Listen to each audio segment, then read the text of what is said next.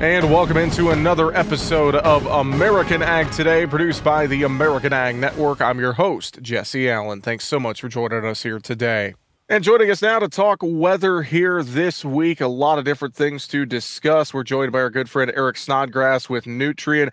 Eric, hope you had a good holiday weekend, which for most folks was a pretty quiet one, but that's not going to be the case starting out this week. I know there's a few different things we're watching very closely here as we take a look at the weather forecast.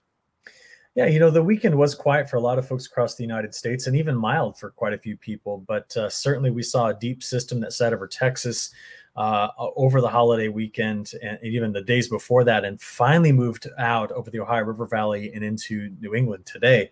Good news about that is it did deliver some rainfall to parts of the main arteries that feed into the Mississippi. We need that water back in the Mississippi, but it didn't hit the harder winter wheat belt, but it did relieve some of the drought issues we were seeing in the Eastern Corn Belt. So overall, that weekend system was nice to have, good, steady, slow rain, but bit of a forecast bust for a lot of us in Texas. A lot of us thought we'd get some good snow between like Amarillo and Lubbock, and it was all in New Mexico. The most of it was, or in Western Texas. So difficult one to study, but you're right. We got a lot of things to be watching now. And really the big story is going to be on Tuesday. You got two things happening.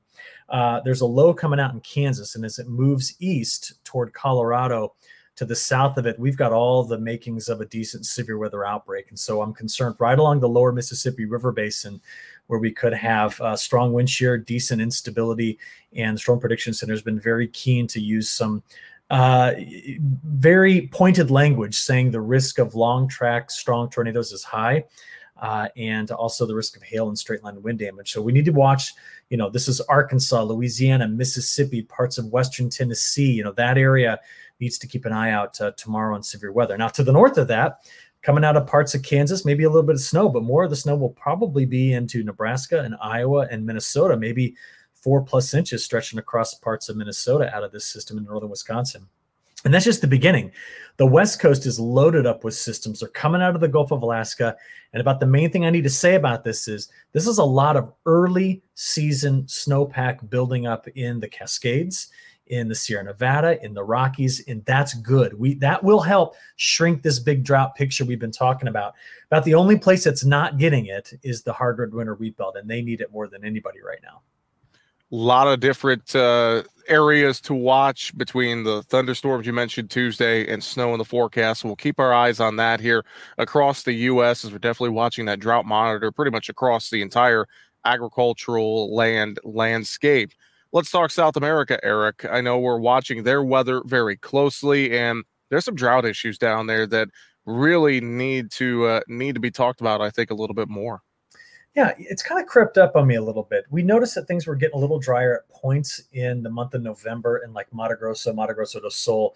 I waved it off as not being a permanent feature and likely a decent thing to help them just finish planting. We saw them finish planting fast. All the drought talk was in Argentina. Now, for the last several days, we've noticed that the rains have kind of underperformed. They've now slipped into much more drier conditions in Mato Grosso do Sul, and it continues to be not only dry, but very hot in parts of Argentina. So we start to just see these different pieces coming together, and all of a sudden now we wonder, all right, if this lasts for a few more weeks, could it possibly take the top end off of what could be a huge crop? Or do the models have it right in that there's going to be better rains returning at some point in December, especially into the northern growing areas? So I'm going to tell folks, watch it carefully because it could start to become a bit more of a story as we see if and when these rains do start to return to that, down to these critical growing areas in South America. And Eric as well. We're getting to that time of year where we're getting close to Christmas and winter time across much of the country. What are you seeing for cold weather coming up here the next couple of months ahead? Well, the atmosphere has clearly advertised that it has no trouble building huge blocking ridges into Alaska. And those sometimes stretch all the way across the North Pole. Now, what does all that mean for us? If you put all the heat there in a big ridge, it has to get squeezed out somewhere else. And usually that somewhere else is, starts in Western Canada, moves into the Pacific Northwest and Northern Plains, and then it gets let out across the rest of the country. So I'm already seeing a kind of a new storehouse of cold air getting built up in the Western Canadian Prairie over toward British Columbia. And all it takes is one little change in the pattern to just dislodge that, like a big ridge building over Greenland. And we're seeing that in early December, which is why we're concerned about another shot at some pretty cold air coming through. What's interesting is you build a big ridge in Greenland, you not only put the east coast of the United States at risk for cold weather, but you put Europe at risk for cold weather. So if those two areas, like we've been talking about for the last few weeks, end up getting timed just right for two colder outbreaks, that will be quite newsworthy in terms of the demand side of things in the energy markets. So I don't think we're going to get away with this early winter being mild. I think we're going to see more frequent days of colder air than warmer. But it's certainly going to be one of those years where it'll feel like you're going back and forth, just getting kind of whipsawed this way and that with what the temperatures are going to do. But that's typical of a La Nina doing this to us in November and December. So we'll watch out for how it evolves in January, February, March. That'll be the key time period. Eric, great stuff as always. Before we let you go, any other final thoughts? Anything else you're watching closely? Well, I didn't want to say it, but I'll go ahead and say it anyway. The polar vortex is weak, all right? It was very strong this time last year, but a lot of northern hemisphere snowpack to start October, November, plus a lot of just high pressure over the Arctic is just translating into a weakening of the stratospheric polar vortex. Now, why you and I care about this is the weaker that thing is, the better the chances are of there being more cold air outbreaks.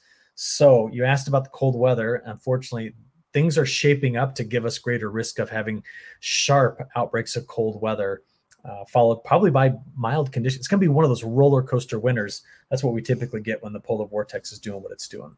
So that's it. That's the other thing I'm thinking about. And I got to do a lot more research into how it's going to evolve in the coming days and weeks. With that, Eric Snodgrass of Nutrien, always appreciate it, sir. Have a great week. We'll talk to you next week as we get into the month of December. So have a great week, sir. All right, you too. Thanks. And again, that is Eric Snodgrass of Nutrien joining us with a weather update here for the week ahead. And of course, the way it sounds, might want to keep an ear to the weather forecast, especially if you're in parts of the Mid-South and across parts of the Southern Plains here as we go through the day on Tuesday. Well, coming up with the rest of this week here on American Ag Today, we're going to head back to the NAFB convention in Kansas City, Missouri, and continue our interview series from there as we talk to a lot of different folks, whether we're talking new technology, agronomy, policy issues, and much more. We're going to get to more of those interviews coming up here the rest of the week ahead on American Ag Today. That's going to do it for the program. You've been listening to American Ag Today, produced by the American Ag Network. I'm your host, Jesse Allen, wishing you and yours a great rest of your day.